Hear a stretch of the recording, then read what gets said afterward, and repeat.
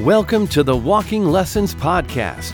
In today's lesson, Nate talks about the third step, our decision to turn our will and our life over to the care of God as we understand Him. And now, here's Nate Larkin. Last week, we talked about, we spent 2 weeks talking about acquiring a more realistic self-concept, getting right-sized, finding our place within the created order so that we're no longer harboring these grandiose ambitions to be like God and no longer condemning ourselves, running into shame whenever we fail to be perfect, but not hating ourselves in the process.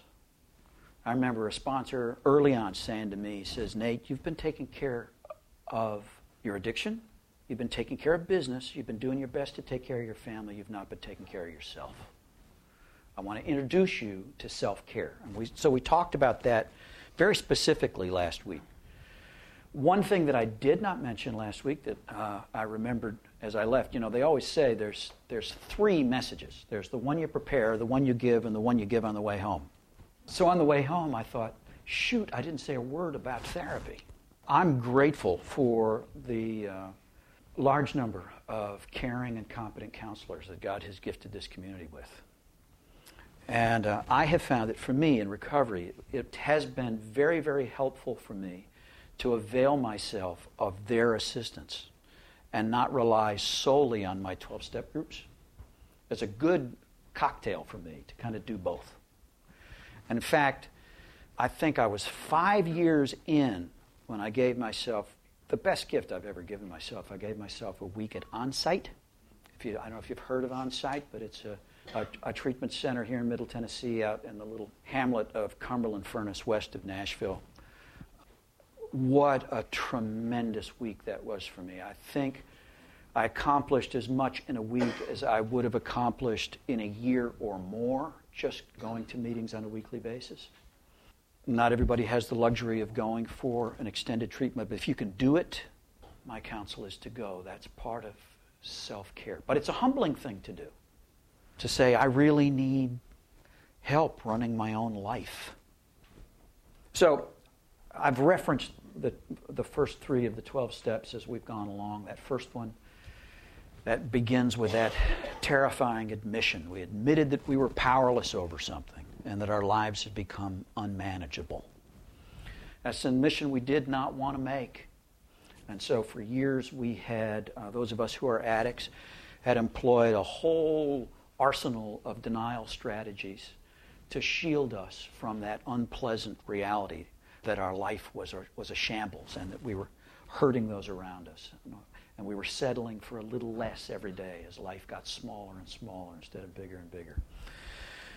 But we admitted that we were powerless in step one.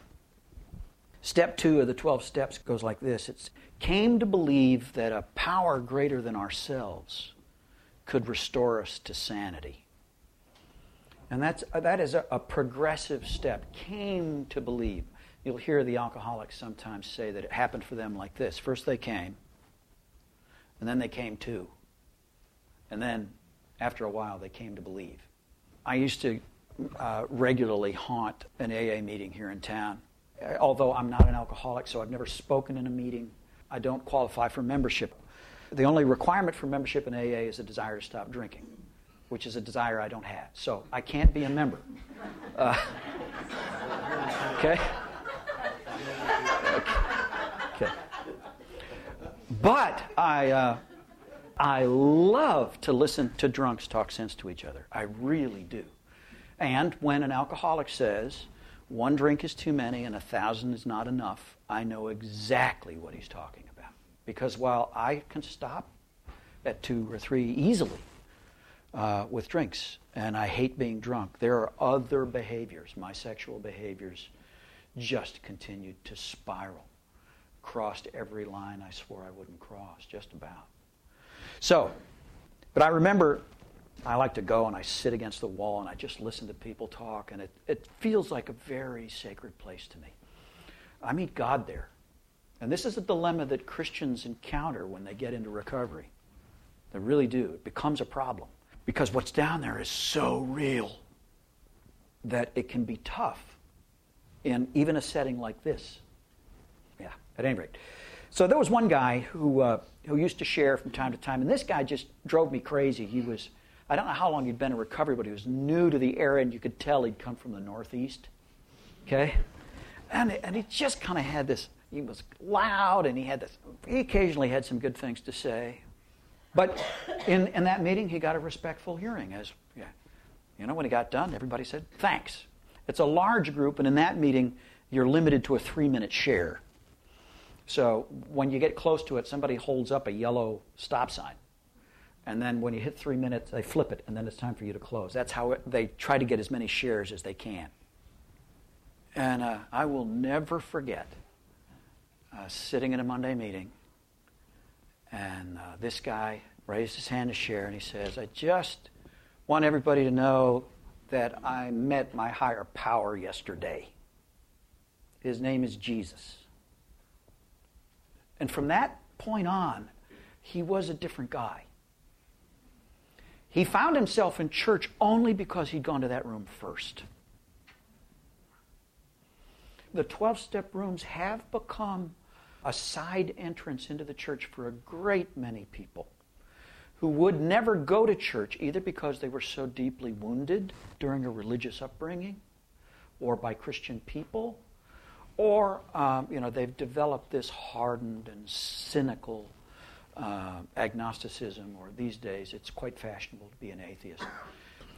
It's ironic to me that 12-step these days takes fire from both directions. From Christians, they're criticized for being too secular. And among the seculars, they're criticized for being too religious. Meanwhile, what they're really trying to do is have an authentic relationship with God and with each other. Right? Looking for spiritual reality. So, came to believe that a power greater than ourselves could restore us to sanity. Implicit in that step is an admission that I'm insane. Once again, I have to face just how crazy my life has become. In my own mind, I've normalized it.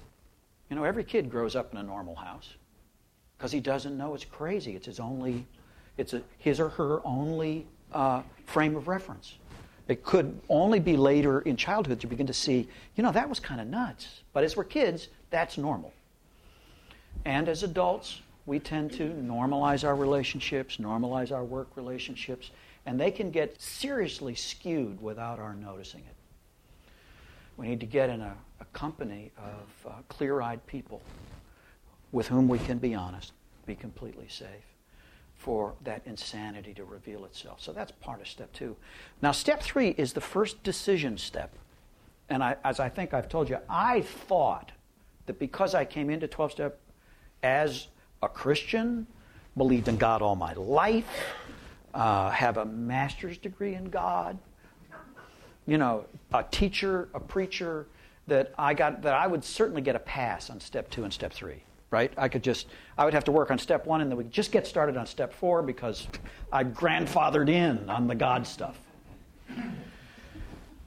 I'll tell you what. This is a very, very uncomfortable part of the process, at least for me, because it challenged almost everything that I believed about God or said I believed about God. So the step goes like this. Made a decision. This is the first decision step. I haven't even made a decision up till now. Made a decision to turn our will and our lives over to the care of God as we understood Him. There's that qualifying phrase that drives Christians crazy. And myself, as a young preacher, I didn't know any better. I was parroting what I'd heard my father say and others say. Look, God is not a make-your-own Sunday proposition. God is who God is. You don't pray to God as you understand Him. Find out who He is. That's who, As though we can surrender to God any other way than to the God as we understand Him. We're always limited by our understanding. Are we not? And I'd spend an awful lot of time trying to refine my own understanding of God and correct everybody else's understanding of God, thinking that it was in that understanding that I would find my freedom. Well, yes, I have to get honest with how I understand God and beg God to reveal Himself more clearly to me. But really, the hard part of this step is what comes before that thing, which says, we made a decision to turn our will and our lives over to the care of God. I'd grown up in the church, and I'd grown up doing my very best to be a good Christian and a good person, and to continuously improve, and to perform, and to do all this, follow the instructions. But I had never turned myself over completely, or for very long, to the care of God. I want to give you a little bit of history out of it. This is probably a rabbit trail, but I've taken you on a couple historical trips so far in this class. Here's another one. Here's a little bit of a history of the 12-step movement, which to me just shows the beauty of what God does. I think it's one of the greatest ironies that 12-step recovery came out of the holiness movement, but it did. So the holiness movement in Protestantism began here in America in the 1820s with Charles Finney. And there was a real commitment in those days to a life of holiness, a fervent belief in Christian perfection. It was developed as a doctrine so that, yes, you were converted in the first experience you had with Christ, but you could have a second experience which would confer upon you an ability to resist sin, overcome sin, and live a sinless life. And when Pentecostalism came along, outpouring the gift of tongues, that was associated with, Finney called, Wesley's doctrine of Christian perfection, actually began with Wesley earlier. He called it the baptism of the Holy Spirit. And it's interesting, when Finney talks about his conversion experience, he talks about a great light and a sense of warmth. And it echoes what Wesley described when he had his conversion experience in the Aldersgate Chapel, when his heart was strangely warmed. So in 1850, the holiness movement, which was moving, by the way, strongly through Middle Tennessee, one of the biggest holiness churches in the country was right here in Franklin, 3,000 members. It made its way to Britain. There was quite a holiness movement in Britain. And out of that movement in 1850, some people got together, and this was a trans-denominational movement, although it really got traction within Anglican circles. There was a convention called in the town of Keswick, England. And so they came together and they prayed for a week, and there was some teaching. It was a phenomenal experience. And so what happened after that was the Keswick Convention became an annual thing. And over the years, some of the greatest, preachers on the planet were there. Moody was there with Ira Sankey. R.A. Torrey was there. Hudson Taylor was there. Amy Carmichael was in the audience and heard him speak, made a decision to commit her life to missions at Keswick. Well, it was at Keswick in 1908 that a young American missionary, a Lutheran kid named Frank Buckman, had a conversion experience. He was a kid, raised in the church, all that kind of thing, and it just revolutionized him. Now, he was a gifted speaker and really had a knack for public relations and publicity as well. He was a campus pastor. So he started sharing with college kids. He wound up, in 1921, he started a group called First Century Christian Fellowship.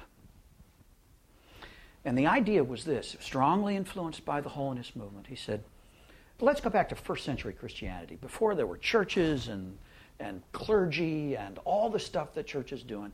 And let's just concentrate on the things that Jesus taught us to do.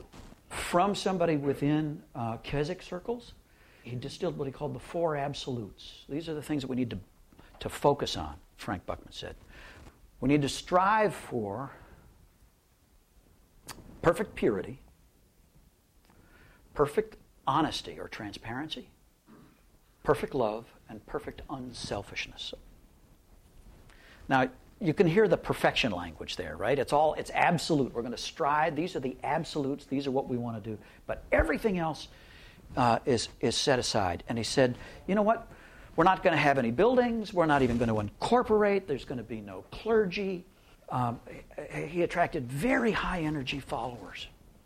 And they met, he said, the first century church met daily from house to house. That's what we ought to be doing. So they started meeting in homes. He said, they confessed their sins to each other. That's what we need to be doing. None of us should have any hidden sin. This needs to be a safe place enough that you can just share your sin and your temptation with other people. You should do it on a daily basis. And they started doing that. He said it's important. Jesus seemed to make a point about restitution. We need to make amends. Restitution for anybody we've harmed directly or indirectly. We need to get serious about that, even go to great lengths to do it. And also a big belief in seeking and following the direction of the Holy Spirit. We should spend time in prayer together, seeking direction. If we ask God what to do, He'll tell us, and then we should go do it. I think I'd have been in the room. Okay? This movement really began to gather speed, and it was very influential in the 30s, in that period before the Second World War. Things are very tense in Europe. Buckman is traveling Europe. He's invited to address Parliament in Norway. There are huge movements through Norway and Denmark. In 1 week at Oxford, 5,000 people over the course of the week came to meetings there. They had over 1,100 members of First Century Christian Fellowship at Oxford University. Buckman also traveled to China and around the world, and he would send out his folks to just spread this simple call. And in fact, it was in 1929 that a bunch of these people, Buckman's people, were in South Africa together. They were all from Oxford University. And a porter, trying to describe who they were, said, "Yeah, it's that Oxford group." And they got their name there. They were no longer known as the First Century Christian Fellowship. They were known as the Oxford group. Now, there is another young American guy. This is an Episcopal guy who's trained for the Episcopal ministry, who crosses paths with Buckman when Buckman's in the U.S., gets permission to travel with him to China. And he does. His life is very deeply impacted by his experience with Frank Buckman. While he's over there, he receives a call. A little church in New York.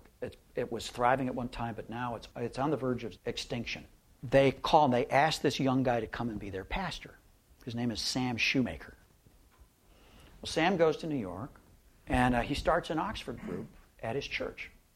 And he also is influential in starting one in Akron, Ohio, where it's hosted by an heiress to the Firestone fortune. So there are daily meetings in her mansion in Akron. Okay, so living in New York at this time is agnostic or atheistic stockbroker named Bill Wilson. And Bill, as a young man, he's just flamed out. You probably know some of his story, but he's been devastated by the stock market crash. He's had multiple business failures. He's been to Towns Hospital, which is a place drunks go to dry out. There's really no hope for treatment or anything, but you go to dry out. He's been there a couple times. His long-suffering wife she's about at the end of her rope. She's at work one day because she's supporting the two of them. He can't work. He's managed to get some whiskey in the house, and there's a knock on the door. And it's an old buddy, an old drinking pal of his, a guy named Ebby Thatcher. And Ebby is just glowing. And Bill's thrilled because he's got somebody to have a drink with. And Ebby says, no, not for me, thanks. Bill says, what happened? Ebby says, well, I got religion. Oh, Bill's just devastated. This is the ruination of a good friendship. But Ebby he's just bubbling over, and he talks about this group and how, he went and he talked to these people and he confessed everything, and then, and he made amends, and the desire for alcohol has been taken away. Well, he finally, a couple weeks later, I think, I'm not quite sure of the timeline, he convinces Bill to go to a meeting. And the meeting is held at Sam Shoemaker's church, Calvary Episcopal Church in Manhattan. Bill's drunk when he goes. But he still is impacted. Comes out, makes the decision that he'll go back to Towns Hospital one more time. He drinks 4 beers on his way there. By the way, I always have to warn guys going into treatment. Beware of the binge before you go. It's almost a universal. It's like pigging out the day before the diet starts. Yeah. So Bill did that. He had 4 beers, which would be the last alcohol he ever drank. He went in, withdrawal was tough, but late one night, he had this experience where the room filled with light, and he felt this peace he'd never felt, and God had showed up. Well, Bill became a regular attender of the Oxford group meetings and a fast friend of Sam Shoemaker, who introduced him to the Christian faith. Bill didn't know nothing from the Christian faith. And he spent his time volunteering at Towns Hospital, working with other alcoholics. 6 months passed, and nobody had gotten sober. Bill shared with Lois one night how discouraged he was that nobody had gotten sober. And she said, yeah, but you stayed sober. Wonder if that has anything to do with the fact you're trying to help other people. He has to leave then on a business trip, which by chance takes him to Akron. He gets there, he checks into the hotel, and then he goes down to the lobby and he hears the sound of tinkling ice and glass and laughter coming from the hotel bar. And suddenly he's just seized with an almost overpowering urge just to go in and just have a drink.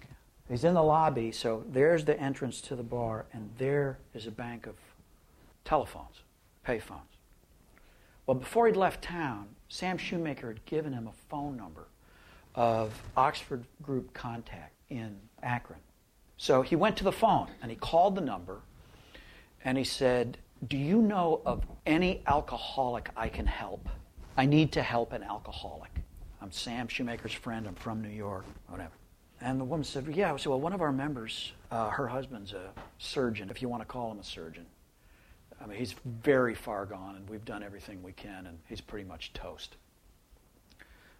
And Bill said, well, can I talk to him? So they arranged for him to meet Bob Smith, Dr. Bob Smith. And they wind up talking through the night. Bill decides to stay in Akron and help Bob. He stayed for a month just to help Bob. And 30 days in, Bob had his last drink.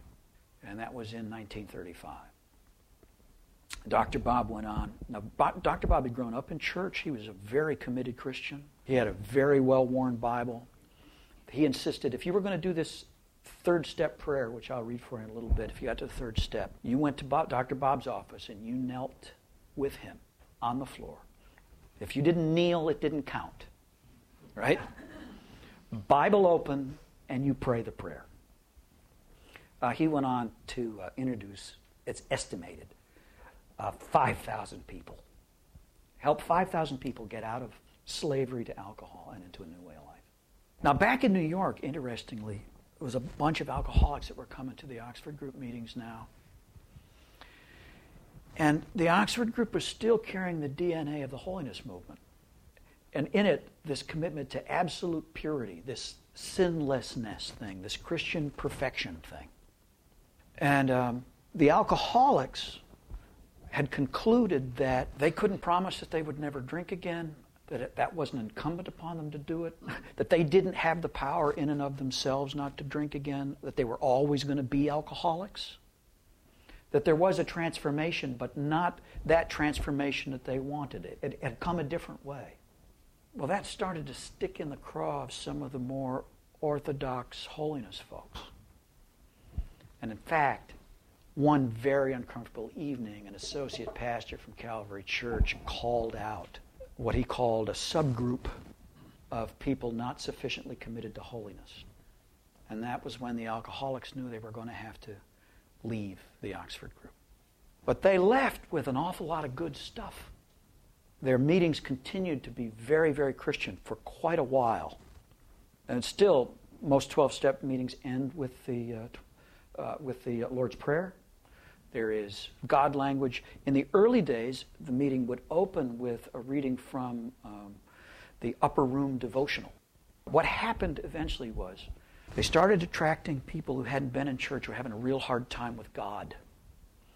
And here's what Bill also began to notice. He began to notice that whenever the church fractured, it was Christians arguing over doctrine. And he said, sobriety depends on unity. We have to stick together or we're going to drown.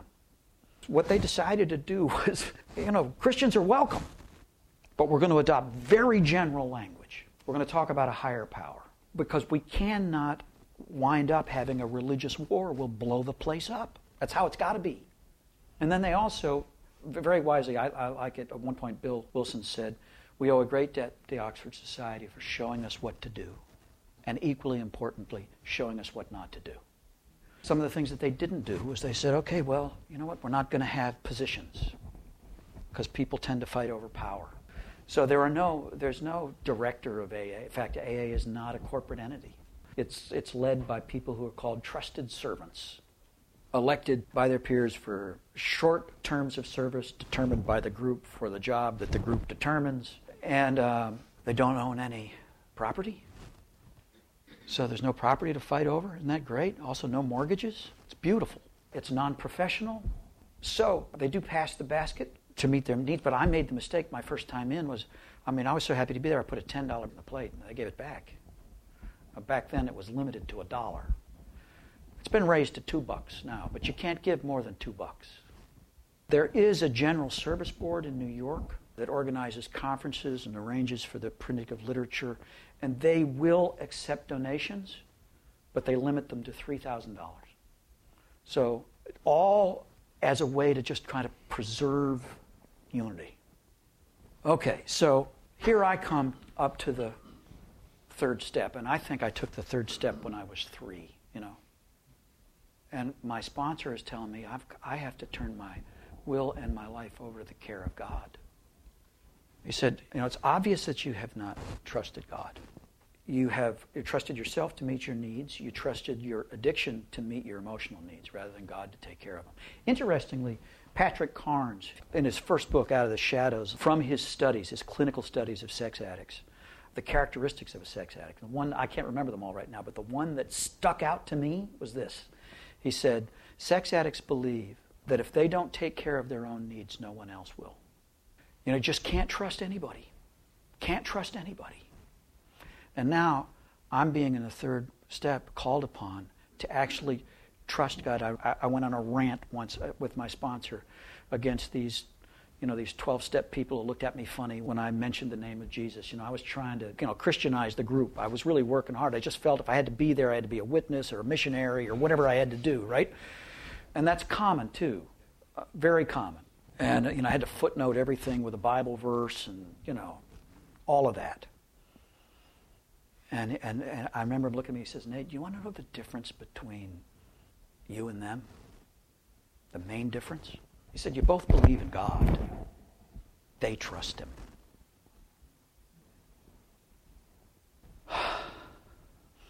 Can I trust that if I say, I cannot control this behavior and never will be able to, and if I just put that out there and just give it to God, I give Him the whole thing, can I trust that, first of all, I will be embraced and not rejected? And that He will do for me what I cannot do for myself and keep me away from that destructive behavior? That's a scary step. It reminded me a lot of learning to swim, frankly. So I may have told some of you this. My father was not a swimmer, so he never took us swimming. We lived, ironically, on the shores of Lake Ontario, 1 block from the water, and we never went in the water. We didn't swim.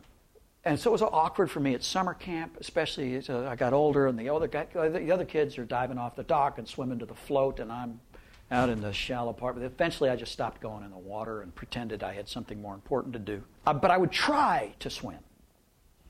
And I could never do it, and I was terrified of the water. Well, then I met Allie. Allie is a senior lifesaver. She's a fish. She loves the water. She bought me a Speedo swimming suit. Yeah. For our honeymoon, yeah. And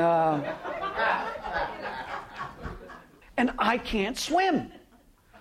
I can dive off the side of a pool and skim underwater to the other side and grab the other side. That's all I can do. Well, for our second anniversary, I guess it must have been, second anniversary, we were at Princeton, and we're in the married student housing, which has a pool in the summertime. On our anniversary, May 21st, Allie has this big smile on her face. She says, I got you something, She got me swimming lessons at the pool. Great. So we go to the pool, and the instructor is a friend of mine. Roger explains to me what we're going to do. He says, first thing, we're going to float. You're going to float on your back. And I said, I'm sorry, I've tried that. I don't float. Let me back up and tell you why I was afraid of water. When I was 8 years old, my favorite cousin, who I idolized, who was in the Coast Guard Academy, he was an athlete, he was a competitive swimmer, drowned to death. He died one night in the barge canal where his father worked as a lock operator. He was drunk and partying with his friends, and apparently became disoriented and began to struggle and went under and drowned. If you lose confidence that the water will hold you up and you try to do that part, you will drown. So Roger says, he explains it to me. He says, okay, well, I will hold you first. Put your head back. Put your head back. Relax. Breathe deep. Miracle of miracles. I float. The water does hold me up. I'm not a strong swimmer yet, but here's what I've learned about swimming. Swimming is about 50% rest. If you want to be a competitive swimmer, then you need to expend no energy in staying afloat and as much energy as possible in propulsion. You trust the water to keep you up. You just do the work to go forward. That really is what this is about. I was drowning because I was trying to stay afloat. What I was being invited to do was trust that if I would just surrender to God, I would float. He would keep me. I wouldn't drown. Might get scary. Don't panic. And then we'll do some work to make some forward progress. Here's the third step prayer, which everybody reads. I was with a friend of mine. He wouldn't mind me telling you his name, but I won't anyway. But he's a Christian comic, been sober 25 years from alcohol. And he said that when he first started praying this prayer, he didn't even believe in God. But they told him he had to pray the prayer if you want to get sober. He came to faith through sobriety. And it's a very, very simple prayer. And you can hear the language of the King James in it. It's all these and thous. You can hear the church stuff. Here's the prayer. God, I offer myself to Thee to do with me as Thou wilt. Relieve me of my bondage to self, that I may better do Thy will. Take away my difficulties, that victory over them may bear witness to those I would help of Thy power, Thy love, and Thy way of life. May I do Thy will always. Amen. We talked about self-care last week. It's crucial. We have to learn to take care of ourselves. The danger is always that trap of self-centeredness. Freedom comes as we surrender ourselves as an instrument of His grace to help other people. One last story. It's not a personal story, but to me it's germane. I think we get pushed to surrender. April 1945. Japan has already surrendered. Germany has not surrendered, but the war is over. The war is over, but Hitler won't surrender. It was over, really, the day of the D-Day invasion. It's just working its way out. The Red Army and the Russians have lost at least 10 million men. And they're angry. They're advancing on Berlin from the east. The Allies are advancing from the west. And the Russians get there first. It's an amazing thing what happened then. What happened then was the German soldiers, they looked at the Russians and they knew what they would get if the Russians got them. They knew what they would get.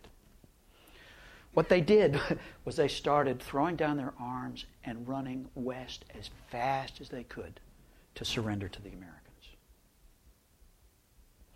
They knew the war was over. They knew surrender was inevitable.